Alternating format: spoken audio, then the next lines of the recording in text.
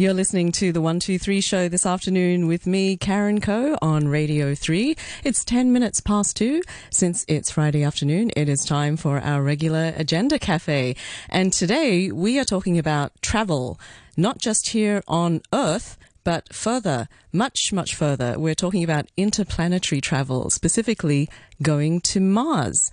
So sometime in the next few weeks, NASA will launch its rover called Perseverance and a little sidekick helicopter called Ingenuity into space, headed for Mars.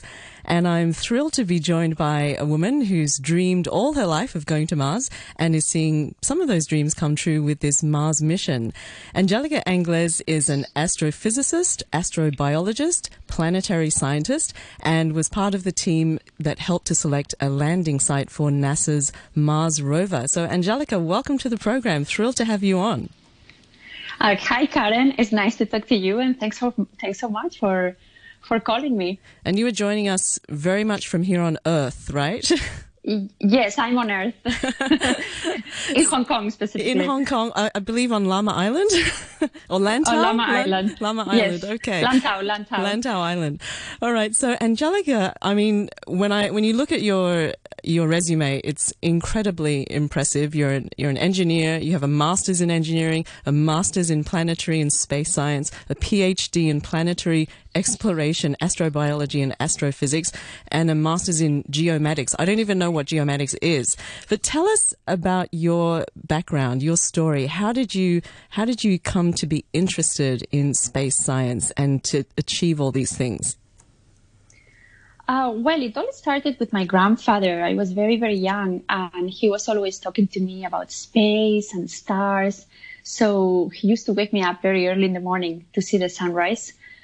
And since I was a child, then I was interested in what he was saying. He was always saying that we may not be alone in the universe. So I was always wondering about that, and I always wanted to prove that what he was saying was right. So since I was very, very young, I knew exactly what I was going to do. And then, I started studying, and then up until today, I've been doing the same. And so it's been a few years. Did you find that you obviously have a natural talent at the very technical and really quite difficult space and engineering subjects? Oh, I don't think I have any special talent, but I was very interested about that. And I think that gives you the motivation to continue. And of course, I found times where it was very challenging because first I was studying in English, which is not my mother tongue. So I had difficulties with the language and also with what I was learning, but I was so enthusiastic about what I was doing that nothing was going to stop me, really. That's amazing. I mean, so you're learning very technical subjects in your second language. How did you actually do that? That must be extremely hard. Well, I remember I went, first time I studied abroad was in Sweden. And I remember carrying everywhere because at that time we didn't have smartphones or anything. Right now it's very easy, but at that time I was carrying my dictionary, and I remember just looking for words, and I really wanted to learn English and be able to speak. So every word that I heard or that I wanted, I wrote it down in a little notebook. And then I remember after a few months, walking on the street, I heard someone speaking and I understood what they were saying. So I remember that as the moment of, wow, I can speak English now. But of course, when you are in a country where you're listening all the time, you're studying the language, you learn fast, right? And exactly, but yeah, it was not easy at the beginning. Yeah, because your native language is Spanish, right?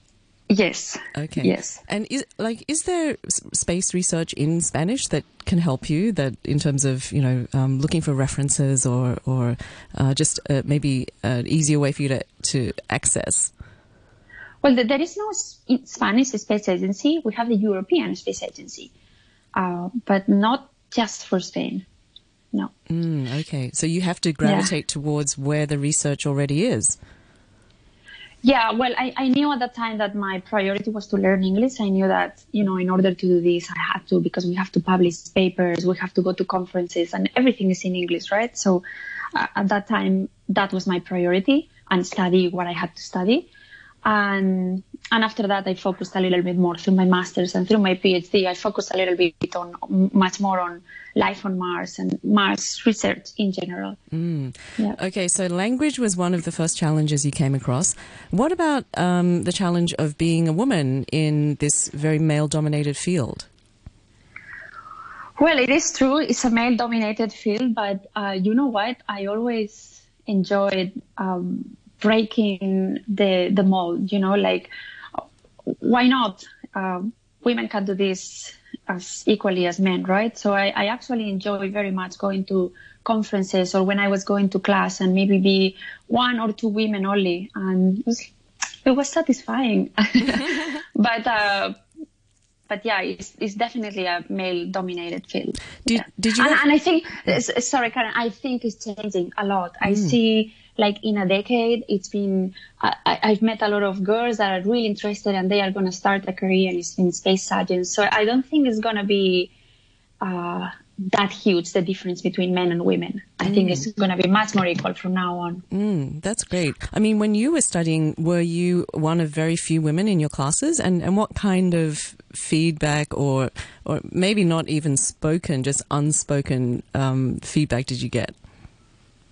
Yeah, we definitely, I think in my first degree, we were only 10 women and the rest out of 120, all the rest were men. So quite a huge proportion of men. And yeah, a lot of funny comments like, oh, this is not your class or things like that, right? Like you made a mistake. This is a physics class or something like that, right? Where I was like, no, this is my class too. I belong here.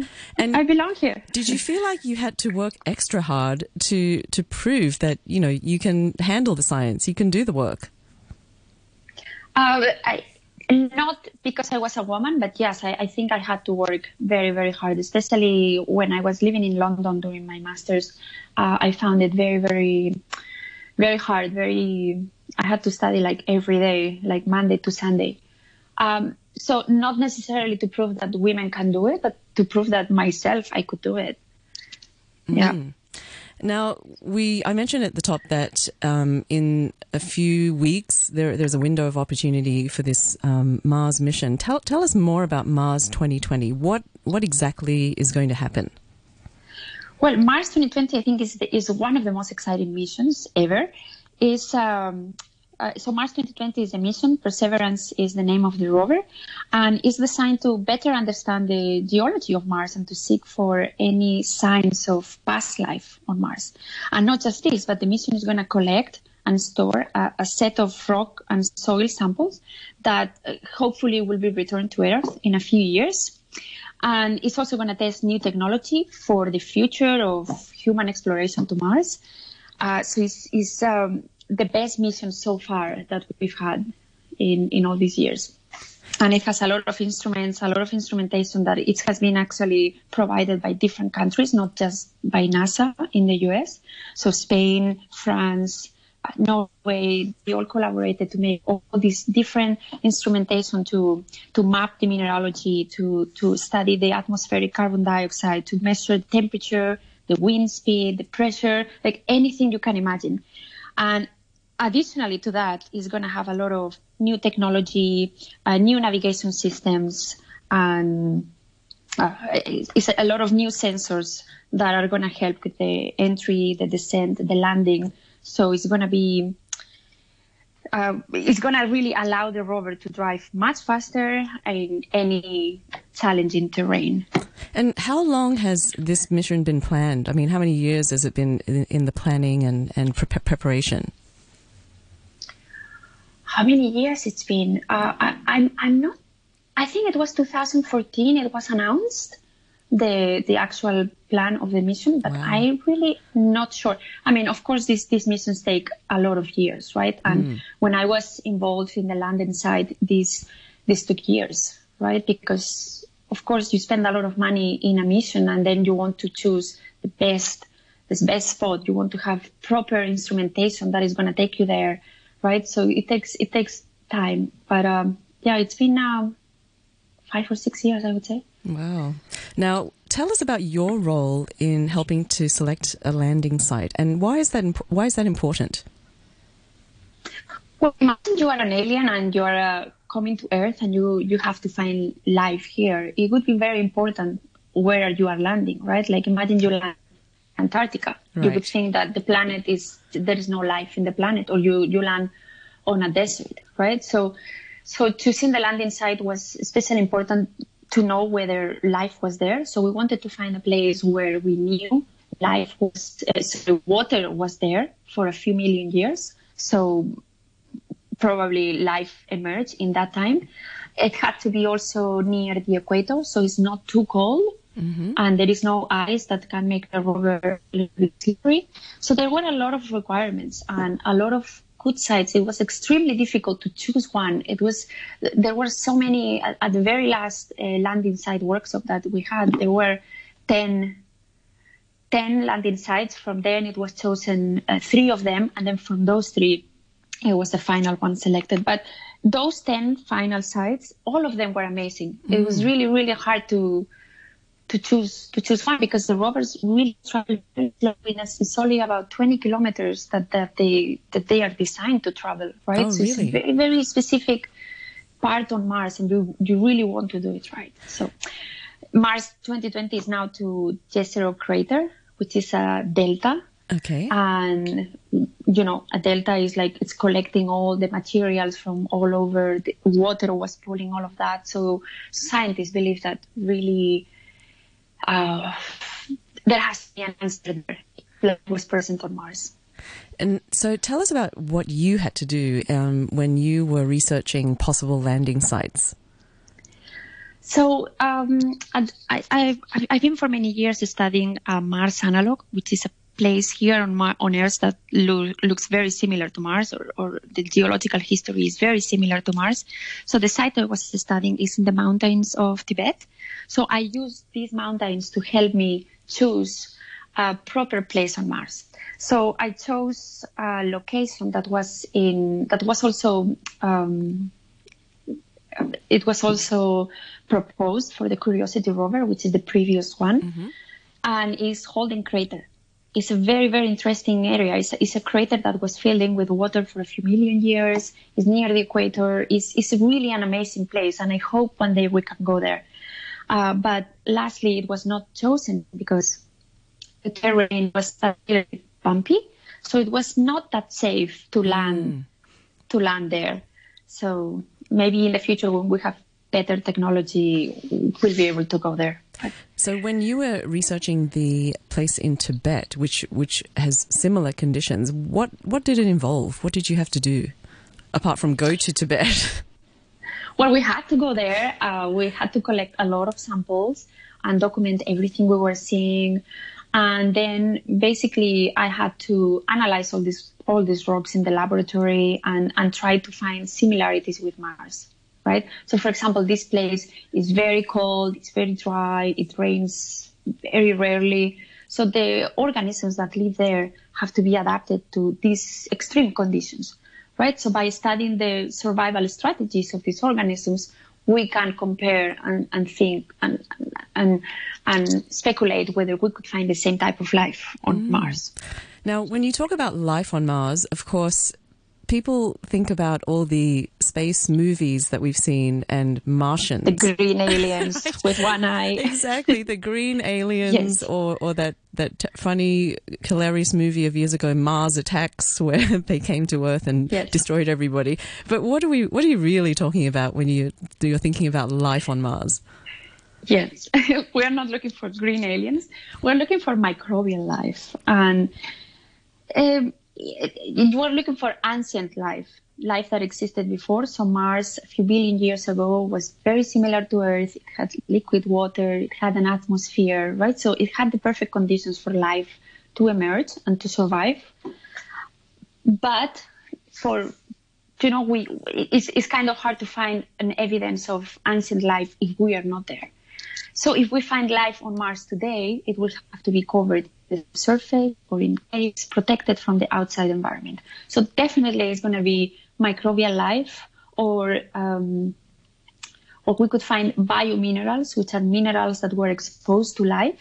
So they are minerals, not life as themselves, but they had to be formed by the presence of life. So that's also an indication. So it's all very, very tiny, and that's why it's hard, because these rovers, although they are amazing and they have these internal laboratories, is limited compared to what humans can do, right? So that's why this mission is very important, because it's going to hopefully bring samples back in maybe 5 or 6 years. And, having the actual rocks, it will be much easier here to analyze. So this mission is just going to bring back samples. There are no humans going. But if it's successful, does it pave the way for humans to actually go to explore Mars? Yes. So actually, this mission is going to test new technology to benefit for the future robotic and human exploration of Mars. Of course, human exploration of Mars is not something that is going to happen in the next couple of years. I think it would take a decade. But, all these things take a lot of time, and these rovers has a lot of new technology to benefit from that. Now, when you say that most scientists in your field do believe that there was life on Mars, how long ago are we talking about, and what do you think happened to it? Well, the conditions on Mars were propitious for life to exist. And maybe if you go back decades ago, it was not that believed, because, let me tell you an example. For example, when scientists went to Antarctica, they thought, there is no life here. There is absolutely nothing, right? But actually, we know now that there is a lot of life in the ice sheets, like life that adapts to the specific conditions. Right? Same with life on deserts, in the highest deserts on Earth or in the driest deserts on Earth, still we find life. So we know that the range of capabilities that life can support are huge, right? Like it can be huge changes of temperature, a lot of radiation, dryness, no water for years, right? So we know that life, as we know it on Earth, is capable of doing that. Yes. So then we think, well, of course, the conditions on Mars are not exactly the same as on Earth, but in some places in the equator, in a hot summer day, you can be at 27 degrees. So the temperature is similar to Earth, and of course, not everything is the same, but life could be adapted to those conditions, right? And especially now that we know that liquid water was there, and water is still there, not in the form of liquid water on the surface, but we know that water is there. I think it would be really exciting to find it. I mean, do you think this? That's for sure. Yeah. I mean, how long are we talking about? Is obviously maybe not within our lifetime or my lifetime, definitely. How long are we talking about to find it? Well, do you think before humans could actually go to Mars? No, I think in a decade or so we can. That's fast. That's fast. Elon Musk on SpaceX is really, really pushing it to start sending humans to Mars in 2030.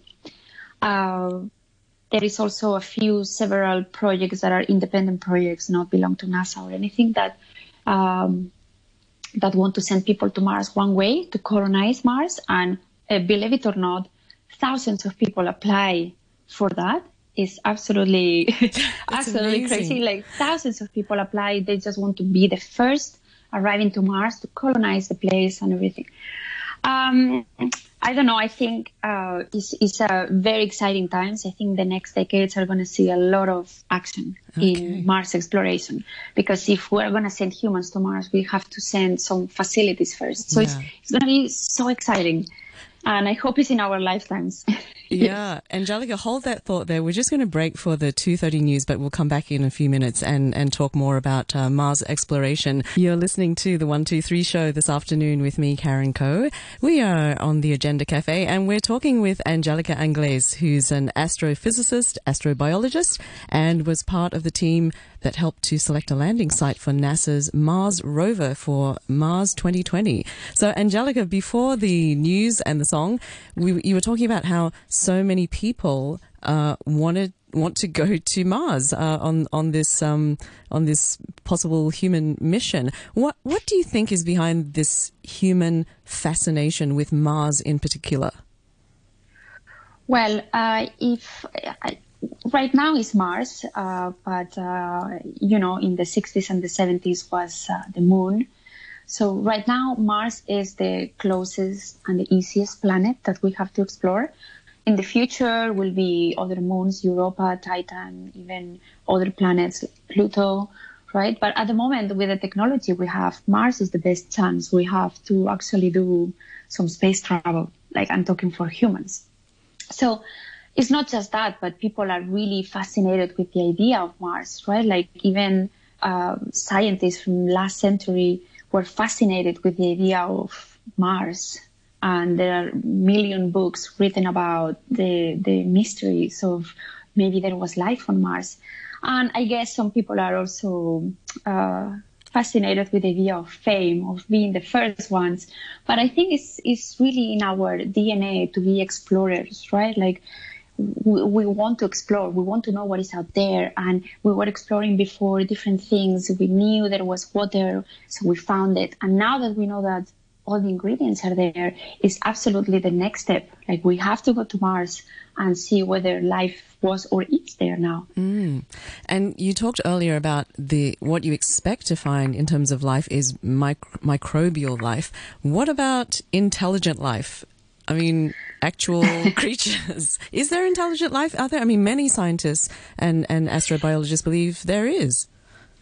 We are just not intelligent enough to find them. Exactly. So of course we don't know for sure, but in my idea is that, here on Earth there is life everywhere. Like in the deepest ocean, in clouds, in between the ice, in deserts, right? So there is life everywhere. So it seems that with the right conditions, life adapts pretty quickly, no? So and also, if you consider how huge is the universe, just the visible universe, what we think is there, it would take you billions of years to cross from one side to the other. Imagine how many galaxies, how many solar systems, how many planets. Like every day there are new planetary systems that are discovered, systems that have a central star and are at the right distance from the sun, from the central star. So they are in the habitable zone that is called. There are a lot of these planets, second Earths that are called, but they are too far, right? We cannot go in person and test that. So, when you consider how huge is the universe, it seems a little bit silly to think that we may be the only ones, right? Yeah, but it seems a bit arrogant. It seems a bit arrogant, like but again, we cannot prove it 100%, right? Because we haven't seen it. We don't have any proof of it. But yeah, I would say yes. Now, intelligence life, that's another thing, right? I think microbial life must be everywhere in the universe. Intelligence life that has been able to survive and adapt and have a much more advanced civilization than ours, maybe. Again, many people say yes. Many people have seen flying saucers. I've never seen any, and I would love to. I would love to see one. Like sometimes I'm like, come on, show up, and that would be like a real proof to me. But I don't know. Yeah. Yeah. Now, Angélica, one of the other things you did just last year is you gave a TEDx talk about yourself, your career, and your curiosity about space. Tell us about that experience. Yes, it was the TEDx Teen How Women here in Hong Kong. And to be honest, I had no idea the impact it was going to have. I thought, yes, sure, I'll do the talk. And it was an amazing experience. But even up until today, I still receive messages and emails from people that saying that they were so inspired about my talk, and that led to a lot of magazine interviews, photo shoots for newspapers, and it's been amazing. I'm like so surprised that it was like that. It was fantastic. Like I really had such a great time. Well, I think Yes. one of the things that was really great about it is that you really are now a role model for young girls who would love to follow in your footsteps, who want to pursue those STEM subjects and now feel like, oh, it's possible that I can do this.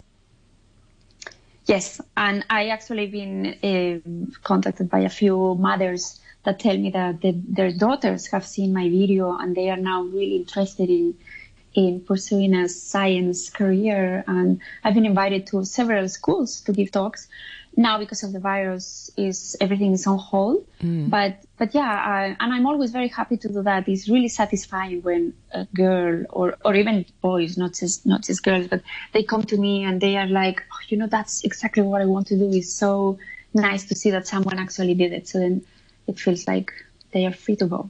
And what would be your message to young boys and girls, but I guess girls in particular, because girls, usually start out in school taking some of these science subjects and then maybe even through university, but then they tend to drop out of the workforce. Yeah. Yes. Well, especially now that is the next years are going to be so exciting in Mars exploration. If my message would be, if you're really, really enthusiastic about it, if you really want to do it, don't give up. There's going to be people that are going to tell you that you're not good enough, or that it's very hard, or that you cannot do it, or blah, blah, blah. But, there is always a way. Maybe not immediately, but you will find a way. And it's so satisfying to see after a few years, like, oh, thank goodness I didn't give up. So that would be my message. Don't ever give up, and don't listen to people. Like I heard a lot of times, oh, you're not good enough, or we don't have money to pay you, or your idea is not good for research. Lots of times. So you just keep going. And yes, sometimes, you have to wait a little bit and maybe find a different way. But if your final goal is to do that, eventually you will get there. And did you have any role models when you were doing your studies? Well, my grandfather has been always my role model. He was not an astronomer; he was a chemist, but he was always very interested in that. He died when I was still a young girl. But I remember being with him having dinner, and he would suddenly have a great idea, and he would write it in a paper napkin. He would write the idea because later he was gonna research about that. Someone that was so enthusiastic that it never stopped. It didn't matter what having lunch for somewhere else. For him, that was his whole life, and it's been with me my whole life to be like that. And I hope he would be very proud if he was still alive. I'm sure he is, or he would be, yes. And the other thing I think is really interesting is you are also a concert pianist. And in the interview I did earlier, we were talking about food security and science, but my guest, Dr. Daisy Tan, said, the arts are really important too. So, how do you find that having that artistic, creative side is important to you as a scientist as well? Well, I think it has helped me a lot, because when you do research, you have to be very creative, because when you do research, you are doing something that nobody has done before. So sometimes you get stuck in a topic, you don't know how to continue. But, if you have that artistic side of you, you can maybe say, you know what, I'm going to go around and do it in a different way. So that's what I felt with me, that it really helped. And I really love to put together music, in this case, piano, and Mars exploration. It's two things that initially people would think, oh, they have nothing to do with each other, but actually they do, right? And sometimes I play music that I call for Mars exploration, and you really can imagine a rover landing on Mars and exploring for life. Music has a lot of power. Yes, power to give people ideas and to have that creativity. Yeah. Yes. Well, Angélica, it's amazing. Now, if people want to reach out to you or get to know you better, do you have a website, or is there a way that they can talk to you? Yes, I have a website. It's called Angélica Anglés. And that's easy. in there I have a blog. It's called My Vintage Cosmos. And I named it like that because vintage, I thought, I have a lot of books from my grandfather that were very, very old, but they were all talking about maybe one day we'll go to the moon and things like that. But so that was the starting for me, like vintage, and then Cosmos, because I thought I just don't want to cover Mars. I want to cover the whole cosmos. So it's called My Vintage Cosmos. And then I put a lot of content as well on Instagram. Again, it's Angélica Anglés. Okay. And so if someone wants to reach out, send me an email through my website or through Instagram or whatever. And I always try to reply soon. Great. Well, Angélica, thank you so much for your time today. It's been great talking to you on the Agender Café and learning all about Mars exploration. Thank you, Karen, for inviting me, and looking forward to see you next time. Yes, and of course, good luck with the Mars 2020 launch.